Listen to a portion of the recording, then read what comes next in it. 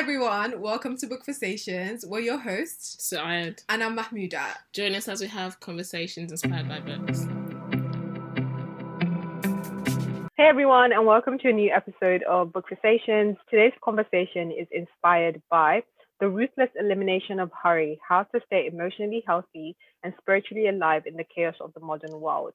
A little PSA for our Muslim listeners before we start. This book is written by a Christian pastor, John Mark Comer. Although our spiritual beliefs don't align with the theological aspects of the book, we believe the book generates an important conversation on the state of our society today. We also believe in the principle of taking what is good, and of course, we'll be relating the concepts that are discussed in the book to our own Islamic beliefs throughout. With that, we open the episode. Okay, so let's start with, why did you pick up the book? Like, what intrigued you about the book?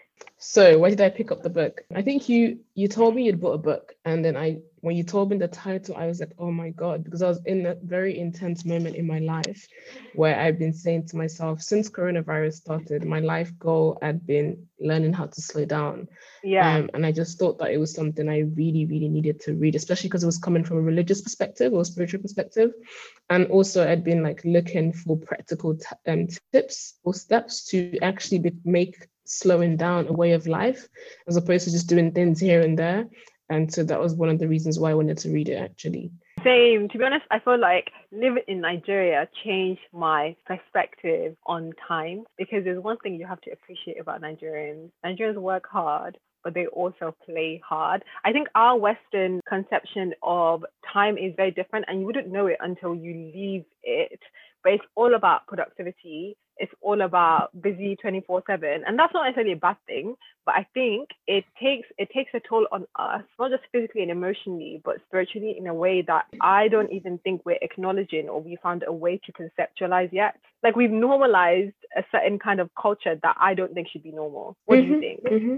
I agree. I was talking to someone even before I came across this book about how I feel like life is always so busy, and when you say that you want to slow down or you want to focus on only one or two things, you feel like you're the odd one out because everyone is doing this. And I mean, I remember towards the end of, actually middle of last year, when I read some self-help book, I felt so sick. I'm like, I'm so sick of people just telling you how to wake up at 4 a.m. and maximize your life until 10 p.m. and then wake up again and then wait on and then do the same thing on the weekends. Like I just was like, I'm sick of self-help or all these like productivity intense books. I mean, I appreciate that there are people like that who love that lifestyle, but I don't like that that's becoming the norm. And then you who just wants to live a normal life, I mean, normal as in you want to have a section for work, but also have a good section for health and for life and for enjoying yourself, you seem to be the odd one out because everyone is saying, you know how, like, even I mean, it's nice to have a side hustle and stuff, but people always like, you need to have at least 4 things going on. Oh my God. Your main and your side and your side. But I'm like, I just want to relax and take a deep breath. I used to be one of those people. Exactly. I think maybe like 3 years ago, I definitely used to be one of those. Got to wake up at 5 a.m. No, like, same. Crank it out. And I think to some extent, some of those self-help books does feed into, I think productivity is important in an Islamic perspective, in the idea that we are advised to use our time wisely. But I think what we're missing in the framework that we employ now is that Islam encourages balance in everything that we do. So even actually, in let's talk about that for a second, because I think my biggest struggle biggest struggle with being productive was the fact that, as you said, Islam encourages balance, right? And I didn't think I thought about that. I just always thought in Islam, you're accountable for your time, and I had to make the most of my time. And that was also at a time where I'd read The Productive Muslim, right? And it was about like waking up early. I mean, I'm a fan of waking up early because I do believe that there's a blessing in that time. And also I love working in the morning when it's early. So I didn't have a problem with that. It was just I felt like I wasn't balancing well the other aspects of this will of like being productive. You're accountable for your time, but you're also accountable for your mental health and your spiritual health and for your body and for your relationships. And so you shouldn't pump like 90% of your time into work and then only 10% into all of the other aspects of your life. I mean, that was one thing I was missing, even though with the Productive Muslim book, it does break down your goals into 6 areas like faith and community and health. But for some reason, I just thought about everything in terms of like getting things done. And I think it just took a lot of like, I guess, life experiences, but also reflecting and listening and realizing that things just take time. Definitely. And I also started reading more about like solitude and like silence, because I think it started to bug me over time. The fact that solitude and silence is a big thing in Islam, but it's difficult to incorporate that when you're thinking about being productive all the time, and how Allah loves and values us being like silent and taking time to reflect.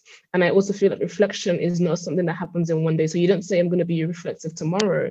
I think it's a habit that you build. And so I was struggling so hard to understand how to balance being productive 24/7, but also taking time on a regular basis to just reflect. It's a life phase that I think you go through. I don't know for you, like, I think for me, it was definitely like after you go through like a period of burnout that you're like, this isn't a sustainable way to live. Yes, like, literally, that was it. I was like, also, exactly, and you also find that it's not fulfilling, because the other aspects of your life that actually matters in terms of your relationships, your friendship, they start to lack because you're concentrated so much on work. And I think what I liked about this book is he draws a lot on the nature of the capitalistic society that we live in, and I think that has a huge amount of influence on our perception of time, because a lot of it is about productivity and output, and you're looking at everyone else, and eventually you start to assess your self-worth through how productive you are and how much you're producing, and that's such a dangerous psyche to fall into. So it's one of those things that you have to unlearn, because definitely. It can't last. I remember I came across someone who told me that she was reading a book titled How to Do Nothing, and I was like, sorry, what? That's kind of but just right the title enough was like, it piqued my interest a lot. And it was a conversation about like the capitalistic society has taught you that your time must be, your time must account to some form of output in that sense, right? Output that you can account for, I don't know, maybe in terms of money or something, and how you should go against that. And she was, one of the things that she recommended in the book, for example, was going bird watching, because you're just watching birds, right? And I thought that was really interesting. And you know what? I was listening to How It Work a couple of days ago, and I remembered one of the things that Ustad Abraham Murphy was saying, which is something I thought about a lot, was he was talking about the story of Zachariah and how God told him to not speak for 3 days. But also one of the qualities that God mentioned of John was that he was his son, is someone who is very reflective. And he was saying how, have you noticed, or if you pay attention to like the history of like important people in Islam, prominent people, before something really big and miraculous happened to them, they've already been spending intense amount of time in solitude and reclusion. And you think about like Mary, for example, she was isolating herself in the mosque for a while before she then got the message, right? And the Prophet ﷺ was always isolating himself to the cave. He didn't know he was going to be a prophet, but he used to isolate himself for a long time before he then got that miracle of the Quran. And I thought, this is so interesting. Like, it's so important. And there was this hadith, actually, I read how the Prophet ﷺ said, I think 1 hour of reflection is better than standing all night in prayer. And I was like, my God. That is powerful. But it's so true, because as I was reading the book as well, I was thinking about the nature of how much we numb ourselves. And I love that quote when he was saying we are distracting ourselves into spiritual oblivion. Like, rarely, if we have free time, we're not thinking again about doing nothing. It's let me go on my phone. It's let me watch a TV show. Let me listen to this. And by the end of it, it means that we're not actually taking the time away to reflect on the state of our lives, the state of like what is happening around us. Yeah, we're not taking cognition of that. And I really felt that when he was talking about like we're distracting ourselves into spiritual oblivion, because distraction doesn't just have consequences for our lives in this world, it has consequences for our life in the hereafter. And I think it was from Ustad Abdurrahman Murphy that in one of Hard Work, where he mentioned that eventually our destination, we're going to spend so much time in the grave in silence, yet here we are running away from the silence that would benefit us. Dude, when he said that, I was like, oh my God, it is profound. Like, we're something else away that came silence. to mind. Yeah. Something else that came to mind when I read this is one of the verses of the Quran that's my favorite verses for keeping myself in check. So, I mean, every time I feel like I'm overwhelmed, I'm like in a rush, I always remember this verse from Surah Takwir, where Allah is like, so where are you going? And I ask myself that question to center myself, because I'm like, where are you rushing to? Where are you going? It's not God you're going to meet at the end. Like exactly. What really matters at this moment in time? And I think that's like, those are kind of things we need to ask ourselves, because you rush for so many things, but when you're in a constant state of rush, what you realize is that it never ends. Literally, you go to sleep, you wake up, you're rushing again. Like, it's just, you have to make the conscious decision to say, you know what, I'm going to stop today. I'm going to take a break today. I'm going to pause today. Just don't wait for you to get to a point of burnout, because I think when I was reading that book, I related a lot. He was saying he got to a state of burnout for him to be I like, love I that. need to wake up and I need to do this. I need to check Yeah. myself. I need to make better decisions. But you know, the other thing that's also very profound, like a lot of the times we might have this conversation about, okay, I need to make a change in my life, but rarely do we get to that point where we make a change. That's true. He left That's true. like a big church that he had created when he realized, Mhm. "Oh, this isn't fulfilling for me. I'm not living in a way that is accordance with like the kind of spirituality I want to develop." My guy, Mhm. he created a small church where he could serve people, where he could live an unhurried life. He made the Mhm. sacrifices. And that's one thing I really admire, because I think making that sacrifice is where, like, we might understand where we need to make changes, but making the sacrifice, that's where the hard work is. Yeah, Like, I think it's really, really, it takes a lot of courage to say, I'm gonna step away from something like this, like something where you know you're gonna be judged and people will talk. Like, it takes a lot of courage to say, you know what, this is not serving me and I'm going to go for that thing that serves me. It really resonated with me that he was sharing his life, like sharing how he worked through this to come Yeah. upon these principles for himself and how this has benefited his relationship with his family, just his own health normally. I loved how he talked about how when he first stepped back, right, he didn't just become a productive person. No, he went to therapy. He started reading again. It was nice to see like the process, because yes, you burn out, right? You're like, I need to change, and you finally want to confront yourself, but it doesn't happen in one day. It takes a while for you to get to a point where you finally feel like, okay, I'm at equilibrium and I can finally take in this, all of the things that have happened in this moment. I can finally say, okay, I've processed it, I've dealt with it, and I'm moving forward in a healthy manner. And I love that he shows you that a lot of what goes on behind the scenes before you get to the point where you're living that life. And I also love that he talks about the fact that, yes, you might want this to be your default, but there will be times that you slip and you have to make sure you check yourself. You come back to your core principles. I really love that as well. Yeah, no, as I was reading it, it kind of just made me think about what activities do we find that centers us. I think you were speaking about it earlier, but for me, without like a shadow of a doubt, it's walking. Like when I walk, I find that like I'm so present in the moment, and you don't get a lot of that moment. Because the irony is, as I was reading this book as well, I was thinking of the fact that we have in our religion, we have so many opportunities for us to be present, but the irony is that a lot of us as Muslims, we actually struggle to be present in our salah. And the essence of salah is that we are supposed to, like, we are consumed by so many things. So I don't know, like in your kind of like over the years, what are the things that you think that you've done, or the small steps that you've done that have helped you to be more present, not just spiritually, but just in life in general? I think for one of the things, my biggest, I would say, was before I used to be someone who used to multitask, right? Oh, multitasking is a good thing. And the moment I read more into it and I realized it wasn't a good thing, just like a few years ago, maybe 3 years ago, 4 years ago, that was the first thing I stopped multitasking.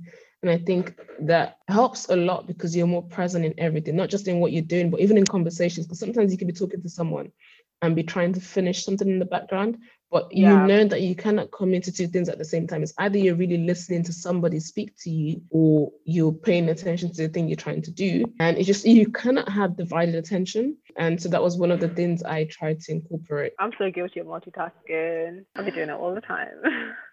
I mean, there's some things you could multitask. Like, I don't know, maybe when I'm vacuuming, for example, I could be listening to something. When I'm doing the dishes, I could be listening to something. But when it's more like a task that requires concentration, I try not to, especially in conversations now that we're on Zoom. It's so easy to pull up another window and say, hey, I'm going to do this while I chat to this person. And I just try to be very conscious of it, because it was easier to not multitask when we were not obviously in lockdown, right? Because it's easier to be present. And the second thing I noticed personally is that if I just finished doing something intense, like, I don't know, something that required a lot of thinking or a conversation, I cannot go and pray right after. And the reason I say this, I think it was in this book I'd read, there was a story shared about how during the colonization times, a lady, some white lady, went to this village and she'd asked the villagers to help her carry her stuff.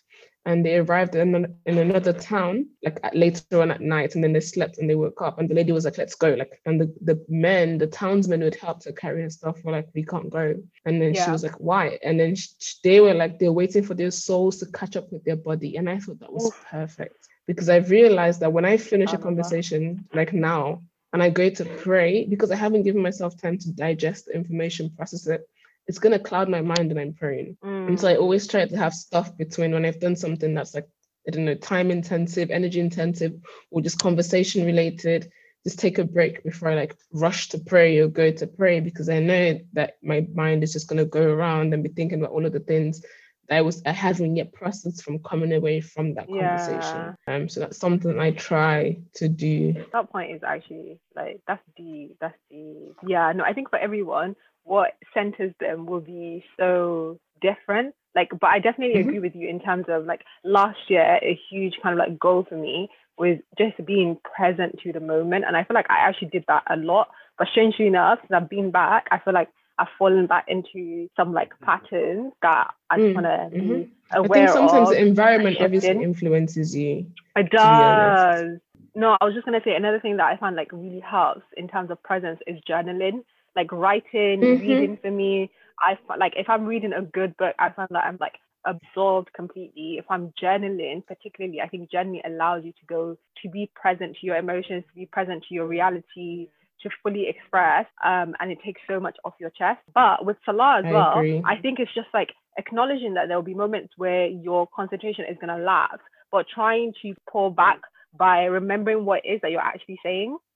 Like exactly, like kind of thinking, okay, what's the meaning of what I'm saying? Yeah, that helps a lot. But also like I was reading this research article that someone wrote for Yaqeen Institute about how mindfulness has been a practice in like the religion of Islam for a long time, and how silence should be the default of a believer, and how like the scholars of the old times would spend a lot of time reflecting. And I think if reflecting becomes a constant practice, you would find it slightly easier to concentrate in Salah. Not that it's easy, I'm not saying it's easy, but I think because you start to train your mind when you're being mindful, when you sit down in solitude, and when you just sitting with yourself and being able to call your thoughts, like acknowledge your thoughts and like pay attention to how you're feeling in the moment. I think because what you do outside of prayer actually influences the way that you pray.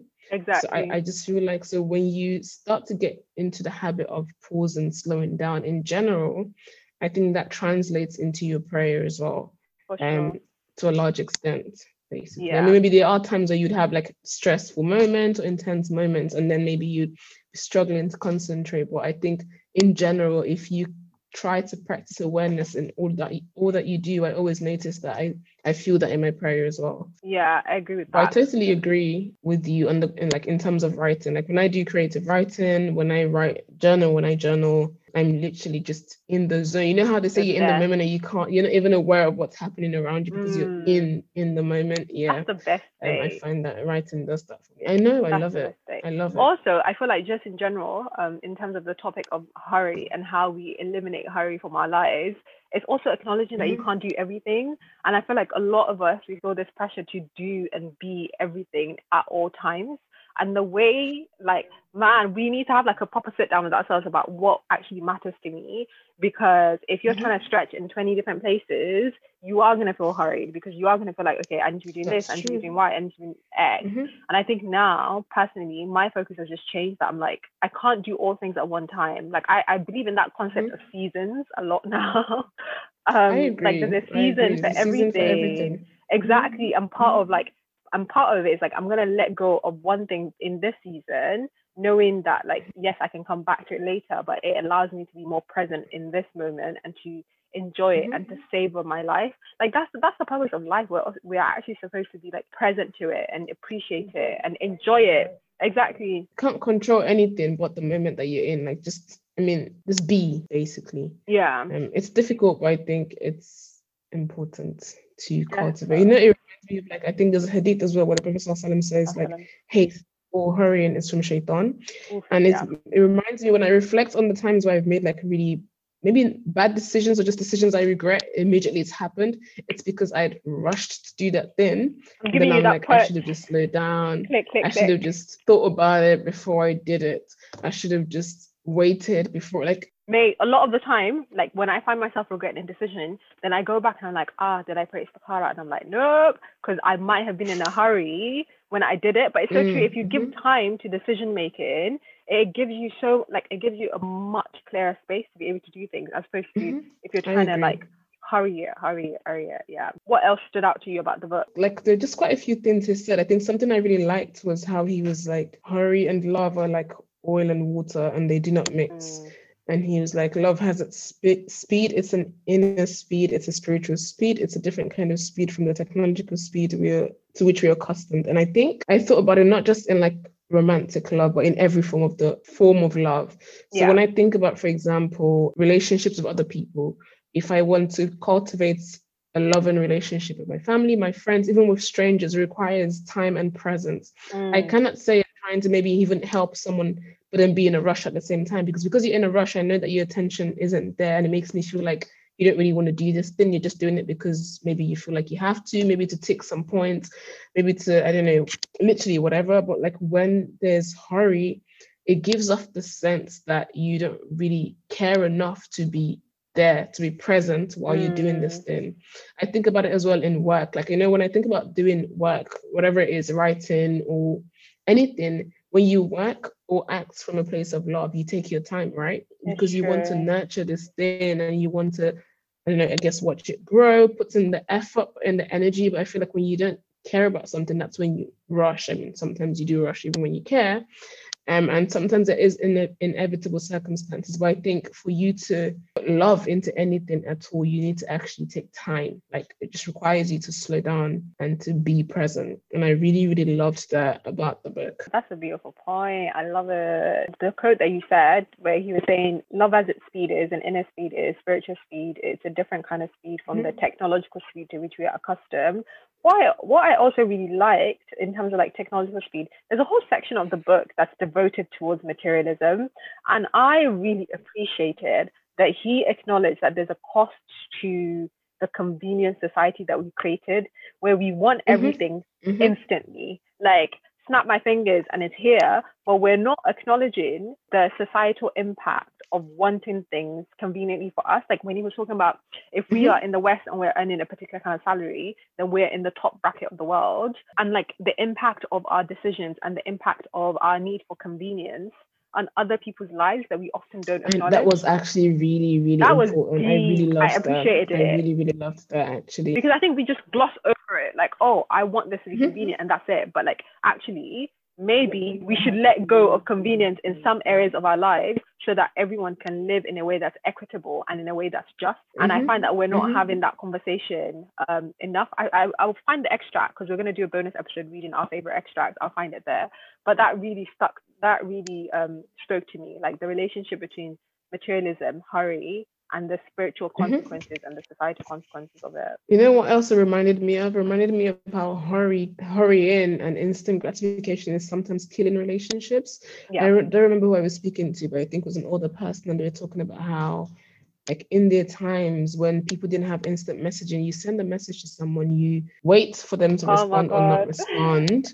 And you just wait, right? You just wait for a response. But now when someone texts and you don't see them respond to your text and you can still see their last seen as like, or they're online, you get mad. Like we have this entitlement, right? Because now we can see that the person can respond right now, but then there could be so many other things going on with the person that might be causing them to not want to respond. And I remember I'd seen someone on Twitter say, I think he was taking a break, right? He wasn't responding to DMs in the moment because he said he was stressed and he was like taking a break. And I remember he then tweeted to all those who have DM'd me, I'm sorry, I'm something along the lines of maybe, sorry, I'm not responding. And you can still see me on Twitter. It's just because I need a break, and Twitter is the way that I kind of like give myself a break sometimes. And I was like, the fact that we even have to apologize for not getting back to people, but like still being able to scroll on Twitter. It's so sad. Yeah, I know. Okay, I think there's two sides to that actually.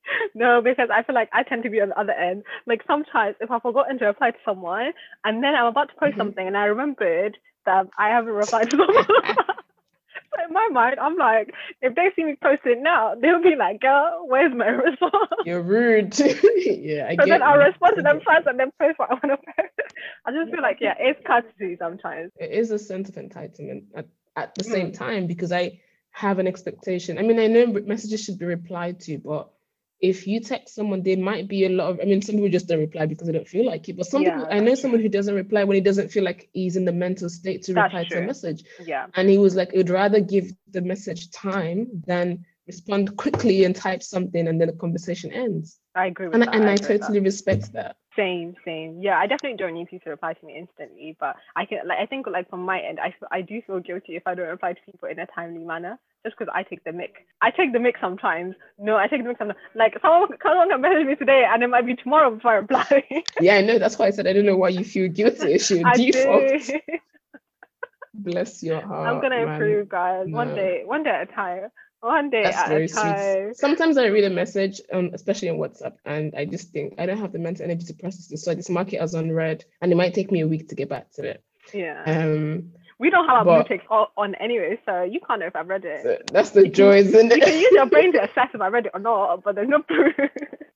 Yeah, I guess so, but I just feel like people need to understand that sometimes people just don't, some people don't want to respond, especially if it's not something like, hey, are you home? Or like, hey, do you have time? Like, if it's something that just requires me to respond to, like, maybe, I don't know, longer message, or sometimes you just read something, you're like, I don't want to even have to think about this. I want some time. But some people really get upset about this. Yeah. I think for me, the reason why, like, a message will get delayed is if I don't reply to something instantly, then it just slips down. Yeah, it just slips down. But if I see it and I'm not doing anything and I reply to instantly, then it's like sharp. I can, like, get into it. But if not, it might be the next day before I do it again. That's really interesting. It's, for me, it's a conscious decision. Like, okay, I see this, but I just don't feel like I can reply right now because I just can't. The last thing I want to touch on is part of this book, like a lot of it, we mentioned in the disclaimer that, like, some of the theological aspects don't align with that Islamic beliefs, because what he does, like, really well, and I think particularly for Christians who do read the book, he draws a lot on the life of Jesus to illustrate, like, his point.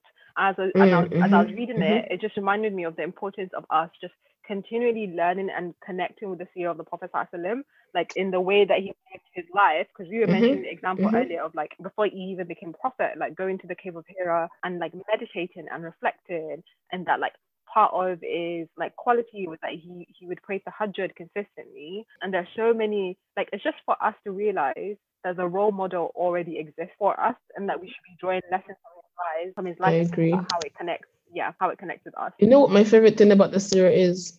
What is it? You can never learn everything. Never. I've listened to at least 4 or 5 different seerahs of the Prophet, right? And they're long, and it's always new lessons. So, like, always new lessons. Like, you can never know all of it. There's always something different to take away. Like, so many different angles. His relationship with his family, with his friends, with his companions, how he ruled, like how he was as a leader. Like, it's just so many different angles. I was thinking about how did he manage it all? Like, subhanAllah. I think about that as well. We complain about having a lot on our plate, and I'm like, imagine being the leader of a complete community, and you have this task to spread the message. You have your family, you have your friends, and people felt like they had enough time with him. Like, you remember that story of everyone thought he was they were his best friend. Like, I love that story so much. But like, to be able to do that to someone, that's deep. That's deep. Like, where everyone thinks that you're actually, you know what? Today I read something. It was so short. I think Sheikh Yasir Qadhi was like, we don't talk about the little, very tiny things in, like, hadith, in the religion. So he shared a story about how one time the Prophet, peace be upon him, was giving a lecture, and he saw a man who was listening to the lecture. He'd come to join, but he was standing in the hot sun. The person narrating was the person it happened to, and he was like, and the Prophet, peace be upon him, the moment he spotted him, he gestured towards him that there's a space to sit down under the shade of the sun. And Sheikh Yasir Qadhi was like, it takes a lot for you who is doing a lecture to notice someone, and then even notice that there's an empty seat, and then whilst giving the lecture, gesture to the person to go find somewhere, like to look at this place where there's shade for them to sit down. Like, it takes a lot of processing to do this, but it also takes a lot of empathy and compassion. Exactly. And thinking about other people, right? Because someone else could have seen that and just been like, okay, whatever, right? As in, why didn't they see and just not processed it in that way? Yeah, exactly. That's why some people will be like, and they in Yoruba, like, it's your joke. But you know what? That's why the Prophet was special. Hopefully, we don't have any. If there's anyone that's a Yoruba listener, text me what that means or email me what that means. Obviously, I know what it means. I'm just testing other people. But yeah, no, like the compassion, the presence of the Prophet into his life is so inspirational. So let's get on to our favorite quote. Oh no, I have one more favorite thing to talk about the book before we go into the quote. I think my favorite part of the book was the last section because he breaks down these 4 principles. I think he called them the 4 S's. And the first one was silence and solitude. We've already spoken a lot about it. I loved how, again, he not only talks about the importance, but he gives you practical ways. I love that he says every month he books 1 day away from everything and he just reflects on his life and how the month has gone. Same, I think it's such an important practice to have because you just need to account for how the month has gone in every aspect of your life, emotionally, spiritually, mentally, and physically, literally just accounting for yourself and just I remember that one time bringing yourself to focus. Go on. Our internet wasn't working and I didn't want to buy internet that day because it was gonna get fixed the next day. I'm telling you, that's when I realized how much time I actually have, because all I did was read and pray, because I was like, there's nothing for me to do. I can't log on to YouTube. I can't check my phone. There's literally nothing for me to do. So it's true, like if we start off with like making that a monthly practice, at least 1 day in the week you're grounded in something that's not like distraction, that's not technology. So I agree. Yeah, I agree. Go on, sorry. And the second S was Sabbath. So Sabbath, we don't practice Sabbath as Muslims, but I still felt like it was something I would want to incorporate in my life. Maybe not an entire day, but for him, for example, with his family on Friday night, they all switch off their phones and put it in a box, and they spend Friday evening to Saturday evening just doing things together or separately. You could be reading a book, it could be baking, it could be literally whatever it is that you're doing. But it was just, I love that they take the time out every week to switch off. And I remembered how he was saying it's not a thing where you fill up your schedule Monday to Friday and then use Sabbath to just crash. It was like, no, it should be a practice that informs the rest of your week. It's not saying you shouldn't sleep in. Of course you can sleep in, right? But also do other things that fill your spirits, right? That fill you up and energize you and nurture you so that you go into the week just feeling good and not feeling like you need to rush through it again. Like you're running an empty I really love that. Yeah, like just having 1 day in the week where you're recharging. And I was trying to say, I literally was like to myself, at least 1 day. I mean, I used to try to do that at least 1 day, Saturday or Sunday, where I'm not doing anything in that sense. I mean, it could be reading or, I don't know, painting or drawing, but nothing that requires energy or like too much intensity. And I think it's so important. And then the third one was simplicity. I really liked simplicity because he talked a lot about like minimalism. But he was obviously talking about, I loved how he was talking about just thinking about the things that you have and whether or not they serve you, whether you even need these things. True. Because even a cluttered space can sometimes lead to a cluttered mind. And I think that's so true. Fact. And the fourth one is slowing. And the slowing, I think he just gave like lots of lists of things that you can do to slow down. And I mean, one of them, which I found funny, which I actually experimented with, was turning your smartphone into a brick phone. And he was talking about how you can change your phone to grayscale. And I remembered I changed my phone to grayscale and it was a different vibe. Like there was no need to be on the phone because it was black and white, man. The only reason I turned it back to color is because I was actually surprised because there was nothing it wasn't attractive because it was all gray. The reason I changed it back to colors because I love using my phone to take pictures. And obviously then the pictures all come out gray. I mean, they are in color, but because my phone's in gray, when I actually want to take the picture, I didn't see what it actually looks like. So I was like, oh my days. That's interesting. Unfortunately. And then he said, join a long queue. I said, my slowing down practice is not there yet. Oh my God, I'm sorry. It frustrates me if I'm joining a long queue. What am I doing there? I actually tried it, I remember the next day, and it was so good because when you're in the queue, there's nothing you can do but stand, right? That's true. And that's why it's exhausting. Okay, maybe I'll try it. I'll give it a try. I think slowing down and walking as well, because I walk really fast. So those two things, I'll try. I'll try doing. Same. I started trying to walk slower and slower, and then when I catch myself walking fast, I immediately ask myself, where are you rushing to? I mean, unless I'm late for something, then that's different. But in general, I try to leave home extra early so I can actually have the time to walk slower and then not feel like I need to rush. That reminds me, one thing that I actually started doing, because I realized when I was doing like my evening at the car, I was starting to just like get really distracted. Like I couldn't sit still and just like because I listen to an audio and then I just say after it. I couldn't sit still and just do it. Like I would want to be doing something else on my phone.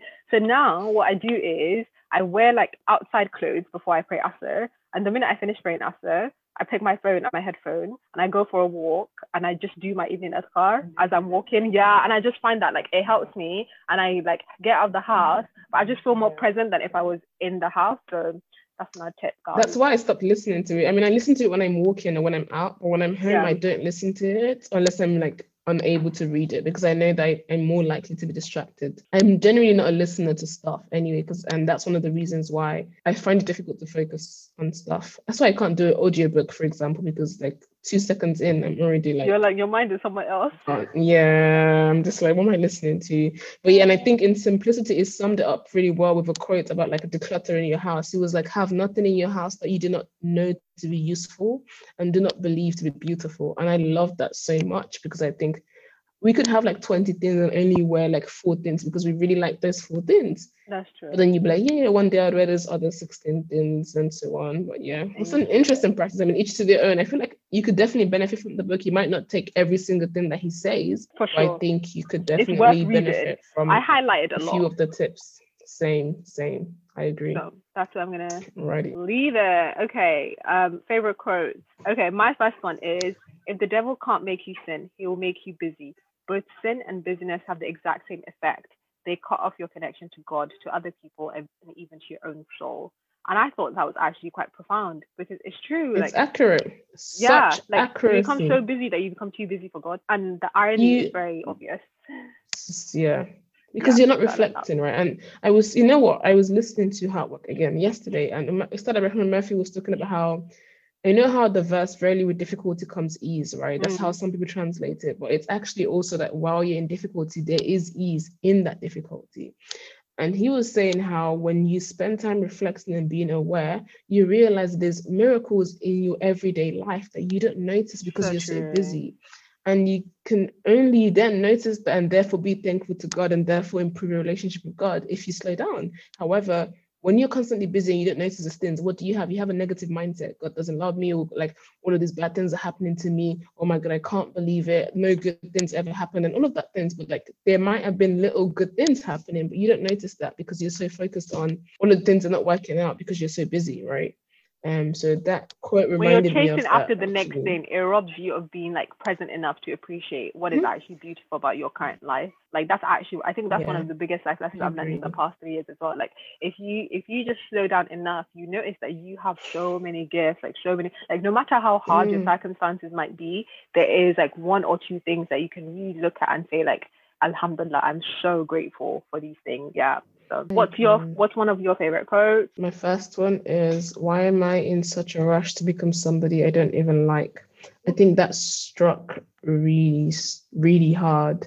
And because I feel like sometimes we don't stop to actually ask ourselves why we're pursuing all of the things that we're pursuing. Yeah. And I love that he said that, because when you're so busy, as we said already, it impacts the person that you are, the relationships that you have, the kind of things that you do in those relationships, how you manifest, or how you are. You might be someone who becomes snappy, right? Because you're always busy. I'm like, I don't have time. And so you snap at people, you don't create space. And it's like, you're becoming someone that you don't like. And it's like, why don't you just slow down and just work on those things that matter and those things that are important? So I really loved that quote. I love that too. Beautiful quote. My next one is, pathological busyness, distraction, and restlessness are major blocks today within our spiritual lives. I'm just going to highlight that as a triangle to remember. Yeah, I think this book, he articulated a lot of things I was thinking, and I was like, wow. I like it. Wow. I dig it. What's your next one? What you give your attention to is the person that you become. I love that so much, because he was talking about how we would say, oh, money is a very valuable currency, or time, but it's actually attention, because you could have time, but you might not be paying attention to. You might not be present in the moment. And it's all of the things that you're giving your attention to. I don't know, what you watch, what you listen to, they feed your heart and they feed like the person that you become, basically. Which links to my last quote. The mind is the portal to the soul, and what you fill your mind with will shape the trajectory of your character. In the end, your life is no more than the sum of what you gave attention to. Love it. I love I it. mean, that captures it Absolutely. all. I like that in the book you were And talking about attention economy as well. That's a whole other book, man. Like somebody used to write it. Somebody used to write a book about that from an Islamic perspective, actually, because it's true. yeah, Like a lot of actually, these that's technological true. companies are very apparent and honest about the fact that our attention, we are the product. We're not consumers. Hmm. Yeah, like our attention is what's up for sale, and we Hmm. have to we have to find ways to minimize that impact. Anyway, what's your last Reclaim quote? it. Yeah, reclaim your time, Maxine. Get I it? love that. My last quote is life is a series of choices. Every yes is a thousand no's. Every activity we give our time to is a thousand other activities we can't give our time to because duh, you can't be in two places at once. And I love the simplicity of that because when you, for example, choose to watch a TV series or whatever it is you choose to do, when you choose to not read a book, when you choose to, I don't know, listen to something you don't like, it's you could have chosen to listen to something you like. You could have chosen to read a book. You could have chosen to go for a walk. That time that you've done something that you don't like or something that you don't want to do or something that you actually want to do is a time that something else could have been done in. You cannot That's reclaim that true. time, right? So just choosing wisely what you say yes to, basically. Yes, I feel like regret over time is one of the biggest things, man. Like, subhanAllah, as you get older, you just realize you never get your time back. Like, a lot of things you can reclaim in some parts, but time, once it's gone, it's gone. So, yes, what is the latest book that you're reading? My God. Anyways, I'm currently reading It's Not Common Sense Why by did you gasp Amine first before you Amin. started? That's my question. Because I that just I little just wanted to take a deep breath exasperated because it's just breath. I had to think about my experience with the book before I said the name and I was like, oh God. But Okay, I yeah. know the author. Yeah, don't go hard. I'm just being honest. I don't think the book is bad. I think it's just that I don't think the content is good. It's just that the style of writing is not my cup It's of not for tea. you. That's what I Okay, would say. Yeah, at all. cool. Because boy, I think I rolled my eyes 50 times in the first 3 pages. Oh, And it took a lot of strength to not put it down. So because there is content in the book that's valuable. yeah, I'm It's looking just that forward the to writing finishing style for me, I'm just like, boy, oh boy. When I was reading it's a lot. Hmm? It's written in the style that a lot of copywriters encourage nowadays. Like even with I my boss know, I now, know. yeah, it's very like it That's what reminded I me a don't lot. like. I don't like that stuff. You don't like it, I don't but like for it. some reason, I for don't some like people it think at it all. works. So that's why Yeah, loads of it does for yeah, some people. I think because people feel like you're talking to them personally, you're being yes, more, what's the word, informal, and you're like I don't know, connecting. but I don't like that stuff. Sorry, just yeah. Okay, writers out there. Suada said she doesn't like your standard copywriting skills. Nah, it's just one of the reasons why I couldn't go into copywriting because I remember someone was like, "Why don't you consider It's copywriting because you like hard. writing?" And I was like, "Boy, please, It's a particular yeah." style of writing. It is a very particular style of writing. Those who are good at it are good at it, though. Everyone needs copywriting to some extent because you need to be able to sell things. But I think Of what works course, but I differs. don't think I'll be the one who's doing the work, basically. You delegate it. That's cool. Mhm. I am What are you about to reading? start reading Man and the Universe by Mustafa Al Badawi because our next episode of Book Conversations will be on Knitgate. And a lot of people might not know what it's about, but next week you know. So we will be discussing masculinity and why are you laughing for? Just laughing because It's gonna be anyways, a catchy episode. Let's leave it at that. What is masculinity? You know what? What I actually want to hear is wow. if you Go listen on. to this and you're a guy, the conversation is gonna be about is there a crisis of masculinity? And we find that a lot of the conversations that are happening in the Muslim community right now is about this fear that masculinity is under attack, that masculinity is being eroded. And so far, I haven't found a concrete definition of masculinity that makes sense to me. So I would love for someone to write in and tell us what their opinions are on this topic, so that by next week we at least have different opinions to consider and discuss. So it's not just us two yarning. But yeah, I'm gonna leave it there. I'm gonna leave it there. Okay. Is there anything else that you want to say? Nah, just read this book. I think it's a really good book for like just reflecting and recentering your life. I mean, no better time than now. That said, that is the end of our show. Thank you for joining us on today's episode of Book Conversations. We hope you've gained benefit from the discussion. If you've enjoyed the episode, remember to like, review, comment, and share it with friends and family. Bookversations is available on iTunes, Spotify, Google Podcast, Anchor, and several other platforms. Email us your thoughts at bookversationspod@gmail.com and let us know what books you want us to check out. Till next time, Remember to read.